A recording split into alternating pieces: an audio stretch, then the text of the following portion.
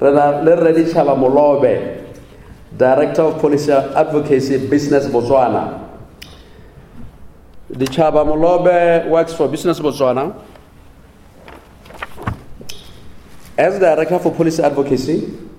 In that capacity, his role is to ensure that Botswana's business environment allows firms to start and operate with ease. He is therefore involved in a number of activities such as the Doing Business Roadmap and Labor Law Review to ensure compliance with ILO standards as well as to promote labor productivity. I think the language, what I'm reading here and what CA stands for, I think is basically an extension of, the CA staff. I think you have a lot in common.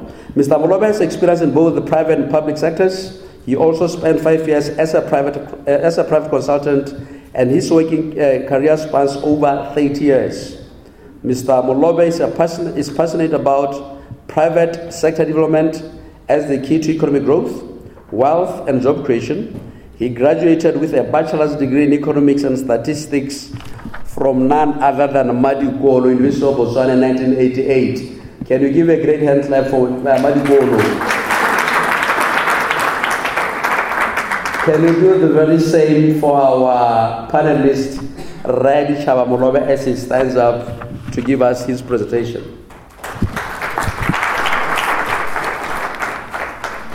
I have a mic. I can just do it from here. I don't know whether I'm audible. I think so. Thank you very much. Let me start by, because I'm a panelist, I don't have a presentation. I don't have a PowerPoint. So this also gives you the benefit of looking at me for a change. I want to start by thanking wholeheartedly the Competition Authority for putting this together, because I think this is a very, very important topic. I also want to thank our guest speaker in absentia, Professor Dodolo. Is someone that I know very well. And I also want to thank my fellow panelists and the audience at large. I work for Business Botswana, as the MC has already introduced me. And I think it's important for me just to tell you what Business Botswana does, so that whatever I say is understood in a specific context. Business Botswana's role is to ensure that the business climate allows businesses to start and operate with ease. So this is our mandate. We have to engage government, talk to government, and look at regulations that we think make it difficult for businesses to operate, and then agree on a set of reforms, and government would, in its wisdom, implement reforms that make it easy for businesses to start and operate, and that is very important. I can go on and give examples, but I think for the purpose of this audience that is not necessary. But I just want to pick one example where we engage with government to try and make the environment easy for businesses. This is with respect to the trade licenses. If you remember, many years ago, when you wanted to go into business, you had to justify, you had to come up with what was essentially a business plan and then present it to the trade and licensing committee. And then, as if that was not enough, your competitor will also be asked to whether she or he approves your application, and they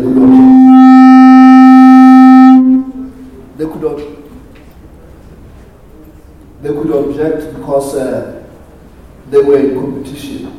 So they could say, no, we don't agree with this new entrant. So the notion of free entry, free exit was not well supported back then. And as a result of this engagement, now we have what we call an indefinite trade license. In other words, when you get a license, you almost have it for life, for as long as you're in business. So I just wanted to give you a sense of what we do. Now, with respect to the topic, given where I come from, I just want to address it by dealing with some principles.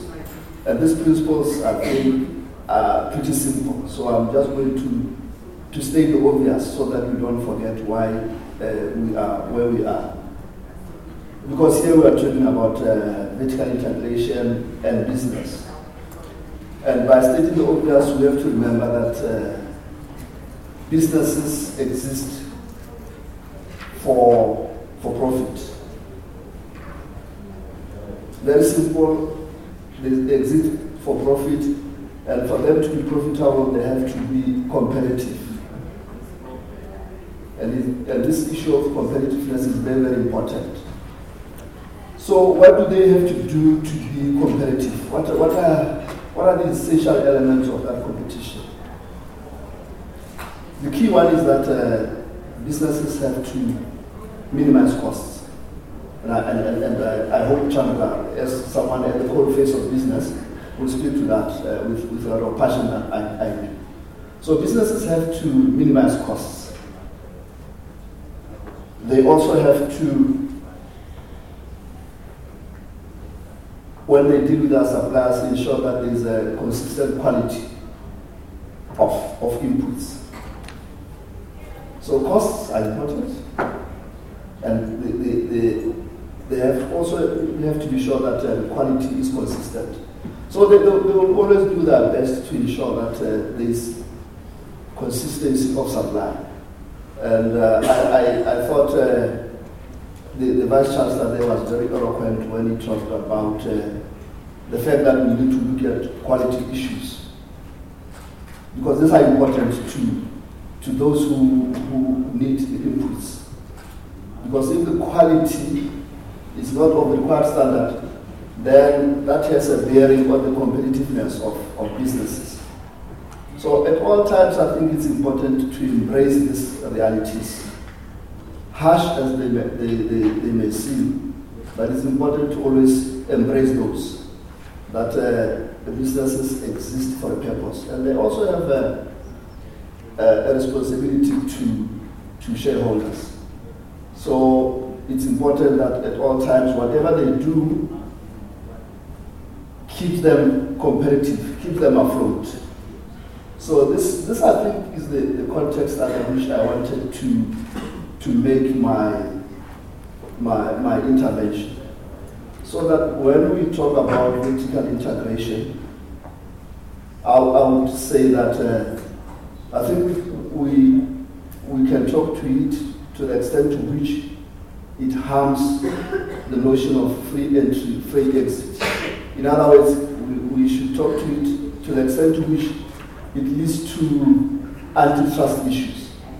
And that is where, in my view, then the venerable competition authority comes in.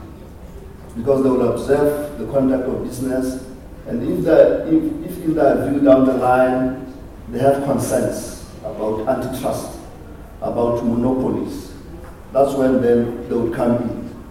But otherwise, I think we should have a situation where we don't have overreach by the regulator, so that businesses are free to choose the models that they find appropriate for purposes of competitiveness. Again, I don't lose sight of the fact that we have SMEs that need to come into play, that need to come into the supply chain. And I think, again, the VC made a good point that we should be thinking about helping SMEs with these issues of quality and consistent supply.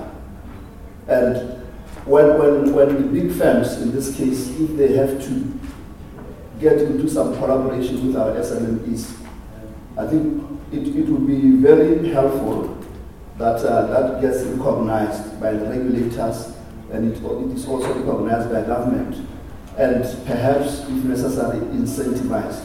Because if they have to collaborate, they might have to train some of these producers, and there's a cost to that, and that needs to be recognized somehow.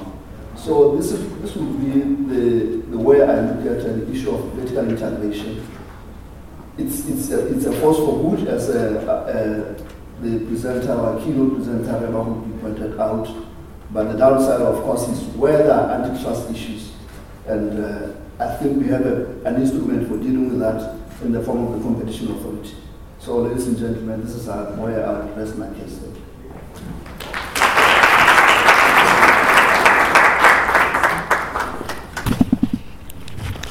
Molobe that presentation. Also, go business Botswana. He laid down the foundation. Now, business Botswana may batla ho iraeng. He will dumela hore sana bua ka sone. Se tsamaya se se dirwang competition authority. Or ha business tsa maesen tse dira pologere di sosologile. Halo ke bua senta ha o thata ka tala ka se biro ska la nthoa. Ke bona re ga le botota interpret ha pala o se o tala ka interpret. Or se bua. But anyway, I think it's come from Business Botswana, and they spoke about the need for the business to start and operate with ease, engage with government, and they have actually now come up with what they refer to as a definite life license, as well as some business about now license. But I think he mentioned a very important point, and that was when he said businesses actually exist for profit purposes. And in this regard, he said that can only be achievable if at all they can actually minimize the costs.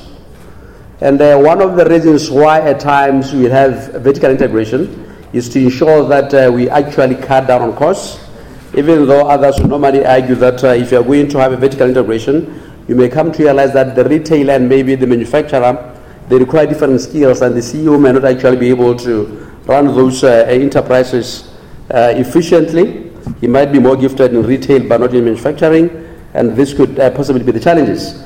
But he also spoke about something that I thought was quite important, whereby you were saying for them to be able to minimize costs, there has to be a consistent supply of quality inputs. If you don't have the inputs, they might as well disrupt the operations of the company, and therefore if we are to integrate, then you may actually get rid of this problem and ensure that you get that quality inputs, those quality inputs for yourselves. But I think the key thing to note here, as far as I was concerned, was the fact that they have to minimize costs. So when business comes to the fore, one of the key things that they would normally do would be for them to try to minimize costs, just like you correctly said. But others are also of the thinking that when you integrate, there are certain firms that could actually be able to supply you at lower cost than your other firm that you have just integrated. And by so doing, we as consumers, we may have to bear higher costs because you have actually forsaken the low-cost suppliers and you have decided to supply yourself. So this might be maybe the downside of minimizing costs. So just like Bagopiana Abua, you realize that vertical integration let's say the babang.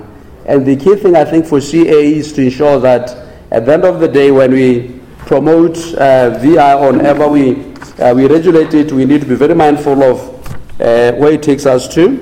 And I believe these are the issues, and I think you are attentively listening and asking yourself questions to say, as small businesses, how do you actually feature into this complex business strategy that is actually becoming very fashionable. And just like I would normally say, I tend to believe that if you look at economies, we have the Botswana economy, you have the American economy. I don't know whether we can look at us at the very same wavelength. Does this VI work for us better than it does for the Americans, or for the Americans better than it does for us? Should you go back to the issue of Paul Williamson, who says, well, you come to realize that each and every country is very much unique. So what works for country A may not necessarily work for country B. Even though it does wonders in Swaziland, it doesn't mean that it will do wonders in Botswana. So that's what I think I will still keep on engaging on as you move along. Let me introduce to you Mr. Chandra Chauhan. Thank you, man. I always have been trying to avoid the other one, but Chandra, I'm fine. Mr. Chandra Chauhan is the managing director of Sefalana Holding Company Limited. And Ramotshabi said he expects him to say a mouthful because he's right there on the ground. He understands these things far much better than we know them in theory. He lives with them, he thinks them, he implements them. Mr. Chandra is a chartered accountant who trained and qualified with KPMG in the United Kingdom. A Zambian by birth, he became a naturalized citizen of Botswana and has over the years become a very successful entrepreneur and respected businessman. He's currently the Managing Director of Sefalana Holding Company Limited, a listed company on the Botswana Stock Exchange, having been appointed to its board in 2003 and assumed his current role shortly after in 2004. He was responsible for turning around and restructuring Sefalana and has seen its market capitalization increase from 64 million to its current capitalization of 2.6 billion. He was appointed to the BIHL board on 20th April 2009. He is the chairperson of the board of Botswana Insurance Fund Management, BIFM, and the chairperson of BIHL Human Resources Committee. Mr. Chauhan has a B accounting honors from the University of Zimbabwe, ACA England and Wales, and ACA Botswana. Mr. Chandra Chauhan, it's my pleasure to give you the podium.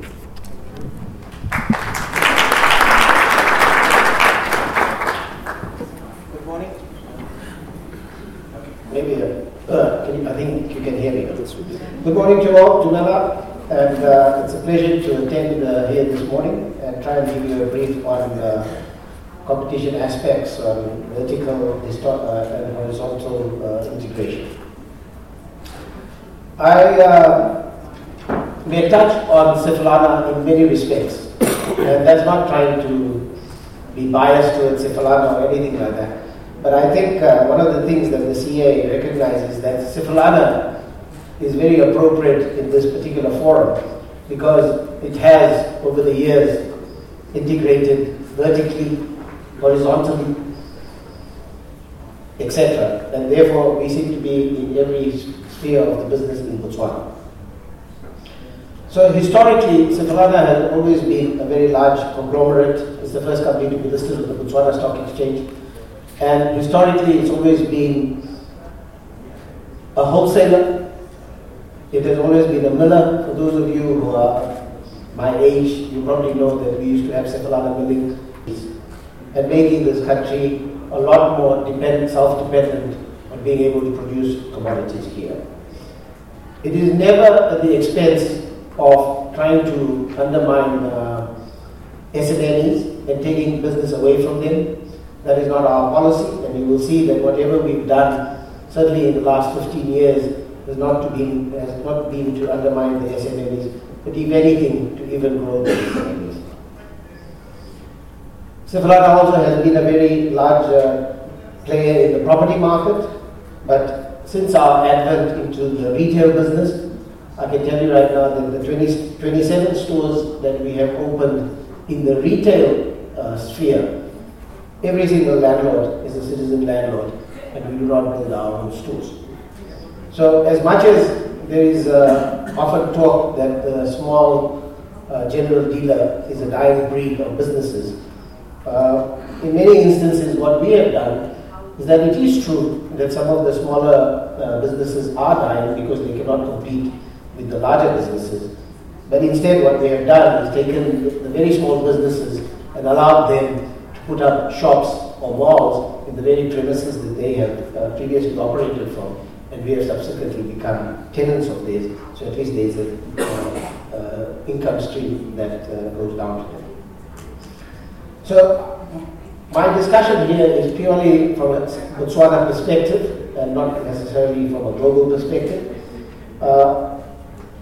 And the things that we have recently done, it can be argued that some of it can be favorable to our own businesses, which is the wholesale division and the retail division, because we also have manufacturing industries.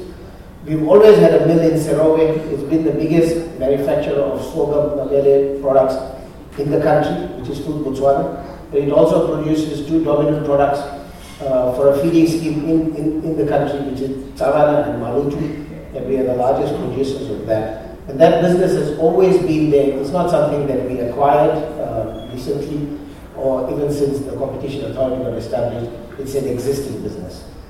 We've subsequently got into maize manufacturing as well, because it used to be a pure sorghum-based miller, but subsequently we've got into maize milling as well. But that is not at the expense of the other two millers that are in the country, which is Bolux and Bokomo. Those products are household brands that everybody in this room knows about, and therefore it's expected that our stores, and together with all the retailers and wholesalers, also have to carry them. So you will have a bigger range of product. Do we have better price competitiveness because we are also a manufacturer? Not really. Because at the end of the day, we have to compete with the Boluxes, with the Bokobos, etc. And we've got to have a product that is of equivalent quality. And therefore, do we have any advantage over that? Probably not. Just to give you an example, Bolux produces about 5,000 tons of maize meal a month. Bokobo produces about 5,000 tons of maize meal as well a month. And we produce 1,000 tons a month. So our market is very exclusive. It is to produce our house brand as well as a brand that other sellers sell. But in order for us to be able to sell, we have to be able to be on par with the very big brands which Bokobo and Bolux have. Recently we went into manufacturing of UHT long life milk, and that business we acquired because a business went into liquidation. The whole business over a period of 10 years lost 300 million pula worth of investment, and when it was up for liquidation, we looked at it and we bought the business for a very fraction of the amount. We bought the business for 19 million. So the investment in a particular business like that was 300 million. It wouldn't work under the stewardship of whoever was running it. It went into liquidation. We bought it. We made a success of the business. We started with 74 employees. The very same 74 employees that were retrenched and lost their jobs, we brought them back to work with us, and subsequently we now have 124 employees and we're in full production. Now, I want to draw a distinction over there. What created that imbalance? One, in my opinion, there are many businesses, citizen businesses that get created with a lot of funding from CEDA, etc. But I don't believe that the right amount of feasibility has been done on those industries. Because in order for you to go into manufacturing, especially in Botswana, with a small population, with quite a diverse population in a large country, we have to always be competing with our neighbors, South Africa, who has mass economies of scale that we will never be able to compete with. So in order to go into manufacturing in Botswana, you've got to make sure that you have an edge. Do you have the raw material being supplied locally? Is the price competitive? Is your labor market good? Do you have sufficient automated plant and equipment that are able to do that? Now, the reason why Delta Dairy failed is because as much as they made the investment of up to 300 million in plant, equipment, buildings and everything, there was no proper planning, there was no basis done to ensure that the product would reach all the wholesalers and the retailers. And the only thing that they concentrated on was to manufacture for the government, for the school feeding system, which is primary school. The business got the tender for 8 years in a row, but they never manufactured on time. Why? Because they didn't have their act together, they couldn't get milk on time, they didn't have packaging on time, they didn't have the right technical expertise to ensure that the product that was being manufactured was hygienically proper. In the end, it collapsed. Now, we took it up, we paid a small price to acquire the business, but subsequently, we made sure that we injected close to 40 million pula worth of working capital, which is exactly what the business required. It needed working capital to be able to pay all its creditors, to be able to buy the raw materials, etc., and to make sure that you have the appropriate hygiene conditions in which to manufacture that product. Now, there can be argument to say that, we are in a horizontal integration there, because we are a wholesaler, we can sell in bulk to our wholesalers. We are a retailer, we can sell to retail, and we may have an edge in that market. But I can tell you right now that it doesn't work like that. We need to be able, for that business to be sustainable, we need to be able to supply every other retailer and every other wholesaler in the country as well. For the business to be viable, that business cannot work simply on the government tender for primary schools. You have to be able to produce the tender as well as supply the trade. Now, when you supply the trade, and the trade is our opposition like Choppies, Trans-Africa, Trade World, Eureka, Trident, those are all our competitors, Spark, etc. So we've got to make sure that our product reaches those stores as well. And they are going to judge us on our quality of the product and the price. As you know, the two very strong brands in the country are Clover and Parmalat, and therefore enable for us to compete with them, we're going to have a product that is equivalently well made, well packaged, can get to the consumer, and more importantly, that the price is right. So say for instance, Sefalana was selling a packet of milk, a 1 liter packet of milk for $10.95, which is what we do sell at $10.95, and it is cheapest milk in the market. I can also assure you that every other retailer and wholesaler is in the same position to be able to market that milk at $10.95. If they weren't able to market that milk at $10.95, then I can tell you right now, they'll be the first to complain and tell us to uplift the product and take the product back. Because they will then tell us that we are being biased against our own stores, that our stores get better pricing as opposed to theirs. So in this market, that will not be tolerated. And if in the event that those stores also reject our product, then we don't have a viable business. So we end up shutting that business down. So we have to be we have to be aware of market conditions, and we have to play a very, very fair pricing structure that is equivalent to the entire industry in the country. In terms of retail, as you know, there is always, in fact, Sefalana was the last business to enter the retail trade. And that is because our individual general dealers, which there used to be thousands of in the country, were customers of Sefalana wholesalers. Traditionally, they have been our customers. But over the years, many groups, South African groups, local group that has developed over the years, they've entered the country in the rural areas and in effect took away our customer base. So there were a lot less general dealers who would stop coming to our wholesale business. So we had to rechange our wholesale business and refocus and see how best we are going to continue growing. So at a very late stage, we've only been in the retail business about 7-8 years with the Sefalana shopper, and subsequently we've opened 27 stores. But we had to enter that market because our customer was disappearing off the market. So we had to go into retail. But again, we've been very, very selective about where we go. We don't want to have too many stores in the country dominating every single sphere of the country. So we've been very, very strategic. Just very, very recently, we opened a store in Chauhan. Now, I don't know how many of you have been to Chauhan. You know, my wife is a Botswana, but she's never ever been to Chauhan. Forget about the fact that she's never been to Nkosi. But Chauhan is probably at the furthest end of this country. It is so far. So when we opened the store there, I promise you that you could literally see tears in people's eyes because a store of that caliber and with so many services, a fresh bakery, a fresh butchery, full takeaway, confectionery and all that in Chauhan just doesn't exist. A day before I went to do the store opening in Chauhan, I was at our store in Nkosi. And when I was in Nkosi, there was no bread in our store at all. Then I asked him, why is there no bread? He says, everything that we make in Nkosi gets picked up by SMEs. And they go to all the surrounding villages between Nkosi and Charles Hill and that area. And there are many, many villages. And the bread is resold to the community in that area. So we sell bread at $4.95 and the bread in the communities are sold at $12.95. So there we've created a little entrepreneur in itself who's able to make 7-8 bulaki. But the joy and the satisfaction that you brought to everybody in Chauhan was really unbelievable. And therefore, we have continued to embark on opening a few more stores in very strategic sites.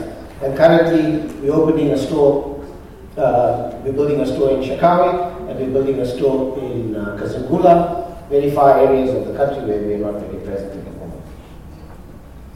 Also, I want to give you another instance of creating a business. We have a fresh produce business that purely does fruit and veg supplies.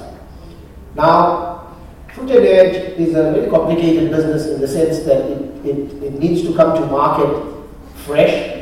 It needs to be transported to your network of stores fresh, and obviously at an affordable price. And as you know, that there was a parastatal that was created. It was called the Agricultural Hub, which unfortunately didn't survive, and it collapsed. And the reason again is that they didn't integrate, or they didn't have relationships with wholesalers, retailers, etc. They had all the good cold room facilities, etc., to be able to store the fruit and veg, but they had no ability to deliver to the various stores and everything, and in the end it collapsed. Thirdly, the prices that the Agriculture Hub was offering to the farmer was very low and not dependent on market forces throughout the country. So it didn't really work. So we created a fresh produce company, and today I can tell you right now that we turn over close to 8-9 million pula a month, and then all the local farmers have access to our fresh produce premises, where we have cold rooms, we have cold trucks, we have the full cold chain, and they are able to deliver their produce to us. And unlike the agricultural hub that used to take over 60 days to pay you, you get paid every Monday of the previous week's supply. So the farmer literally has to wait only a week in order to be able to get paid for his fresh produce. And our levels of local participation and what we buy locally is almost 50%. Now you may think that why is it that we're going to reach 50% and not 100%? And I'll tell you why. Because certain volumes of fruit and veg we don't produce in Botswana at all. Bananas is the number one fruit, whether you know it or not. There's no bananas in Botswana. Apples is the number 2 fruit in the country, and there's no apples in the country. And the volumes that you move of bananas and apples is so vast that it distorts the percentages of your local participation. Potatoes, I'll give you an example, is the number 1 vegetable in Botswana. And we have periods where the borders are shut and you have to only buy locally, which is fine, because about 4 or 5 years ago, there used to be one single farmer in the Panamatenga area, and he used to charge 76-80 pula a pocket of potatoes, when you could buy a million packet of potatoes for 40 rand in South Africa. Now there is a problem, because if potato is the single largest vegetable in the country, and you're having to pay 76-80 pula for a packet of potatoes, who is it that gets affected the most? The person who gets affected the most is the man on the street. And that's a staple food for him. As much as mabele is a staple food and palechi is a staple food, potato is very much a staple food for them as well. And to pay that amount of money. Now because there's only one producer, he's able to charge a very astronomical price at 80 pula, knowing that the borders are cold and the quality of the potato was not as good as it is. But subsequent to that, there are at least 8 different potato producers in the country. Unfortunately, there are no Botswana potato producers of significance. So, on the one hand, you are trying to create a policy where you want to create local production, which I think is very good, because I think a country like Botswana has to be self-sufficient in fruit and veg, or at least in vegetables, and self-sufficient in milk, because there's another project that is going on about milk, because they're importing all the milk. But it must come at a fair price as well, because the man on the street doesn't have abundance of money to be able to pay that extra premium that is being demanded on local production. So what we have done on our fresh produce is to make sure that we are able to pay our producers on time, that the quality is good, they have a place to deliver, and it functions. So I think that in the process we have created a lot of SMMEs in the process. Then I'd just like to touch from a Botswana perspective about Sefalana. Sefalana is a company that is owned 93% by citizens, institutions, and citizens, individual citizens, of which 46% is owned by the DPOPF. And I'm sure those of you who work for government, you're a direct shareholder in Sefalana.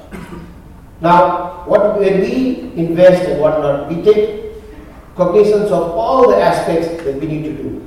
Are we putting a citizen out of business? Are we creating opportunities for citizens? Are we creating a conducive environment? Are we bullying suppliers or producers or what? And we have to make sure that none of that ever happens to us. Our board is very cognizant of what our responsibility it is. We are one of the larger enterprises in Botswana, and as a result, we have to make sure that we operate in a proper, full governance. Now, there are other businesses in this country that don't necessarily operate like that. And in my opinion, I believe one of them is going to collapse very shortly because of many significant problems. But that particular, no name is mentioned, but I think that you will see it coming out in the next couple of months because there were severe governance issues where, for instance, there was vertical, horizontal, every type of integration that happened, but without the proper governance structures.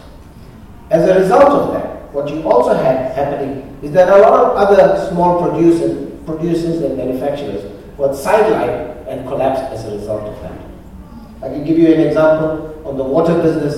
The moment they started a water business, they delisted every other water manufacturers. So we don't do that. I just mentioned to you, we went into milling, but we carry every other brand. So, for instance, we carry 7 brands of Mabele in our stores. 2 brands are ours. One is our household brand, and the other brand is one is our house brand, and one is a branded product. But there are 5. The top 5 brands will be in every single Sefalana store. What we also do is to ensure that regionally, so people in Machudi, for instance, there's a Mabele miller in Machudi, and people around that area like that Mabele. So it is important to make sure that in that area you support that miller, because if you do not support that miller, they're not going to be happy with you, and also they prefer that miller over even Sefalana's Mabele, for instance. So there's a lot of regional preferences, and we have to make sure that we look after everybody.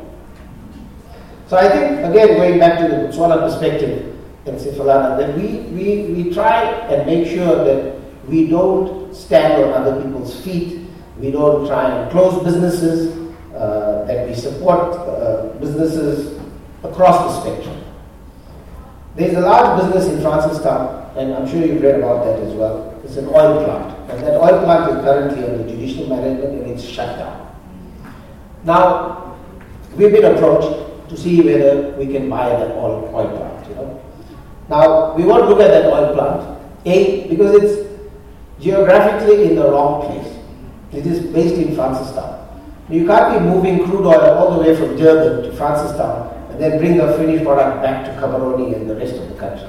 It doesn't pay you. In a commodity, the price margins that you make is very, very small, and you can't be using all your resources just for transportation purposes. But that's a classic example, Prof, that perhaps if we got involved in order to save the business and say we bought that business, it's not because we want to dominate oil and so forth. It's not because we want to go up horizontally and do that. But we would consider it, had it been in Cameroon or Lobatsi or somewhere nearby, we would consider buying that business, A, in order to save an industry that this country desperately requires, and 2, to create employment. And those are the aspects that we would consider that business.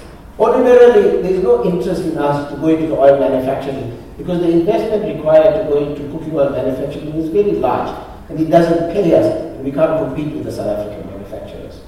But we would look at it from that perspective, and it's not to, again, to become a monopoly in oil or anything like that, but it's to maybe to just sustain an industry for that. So, I don't know if what I'm saying is what you're looking to hear. I'm sorry that I had to dwell on Sefalana or on many aspects of it, but I think it's a very appropriate, the business Sefalana is very appropriate in this particular forum because of its various diverse businesses. And because those businesses don't actually create harm to the smaller businesses, we buy everything locally. You'll see an editorial coming in the newspaper where we signed a contract with BAM to buy 20,000 tons of sorghum up front. And the reason we did that is that BAM has got liquidity issues. They have to buy the entire harvest and put it in their silos, and then they have to pay the farmer. But they cannot sell the sorghum directly to the millers, etc., on a timely basis, such that they can pay the farmer and they have a big liquidity problem. But they are able to come to a company like us and secure a constant supply for the next 10 to 12 months, and we pay them for that sorghum, and they are able to continue running their business. Now we as a business don't have to do that. Why should we sign a very long-term contract? Why should we pay them in advance or anything like that? But we do that. Why do we do that? Because at the end of the day, our businesses are reliant on local sorghum. The sorghum that is produced in Botswana is the best sorghum in the region, trust me. It's a much larger grain, it's much whiter, the taste is much better than you buy South African sorghum or so. So in order to protect the farmer, in order to protect BAM, in order to protect even the local miller, if we didn't do that initiative and work with BAM and offer them the liquidity for the stock they're sitting on, we will have many industries collapse in the process. So it's part of our CSR commitment to also be able to assist parastatals as well as local mabele suppliers, etc., by working through the entire chain. But that very chain, maybe in the eyes of the competition authority or some of you, can seem to you that the dominant player is calling the shots to its benefit. It's not. It's just assisting in the process of creating a conducive business working environment in the country. Thank you.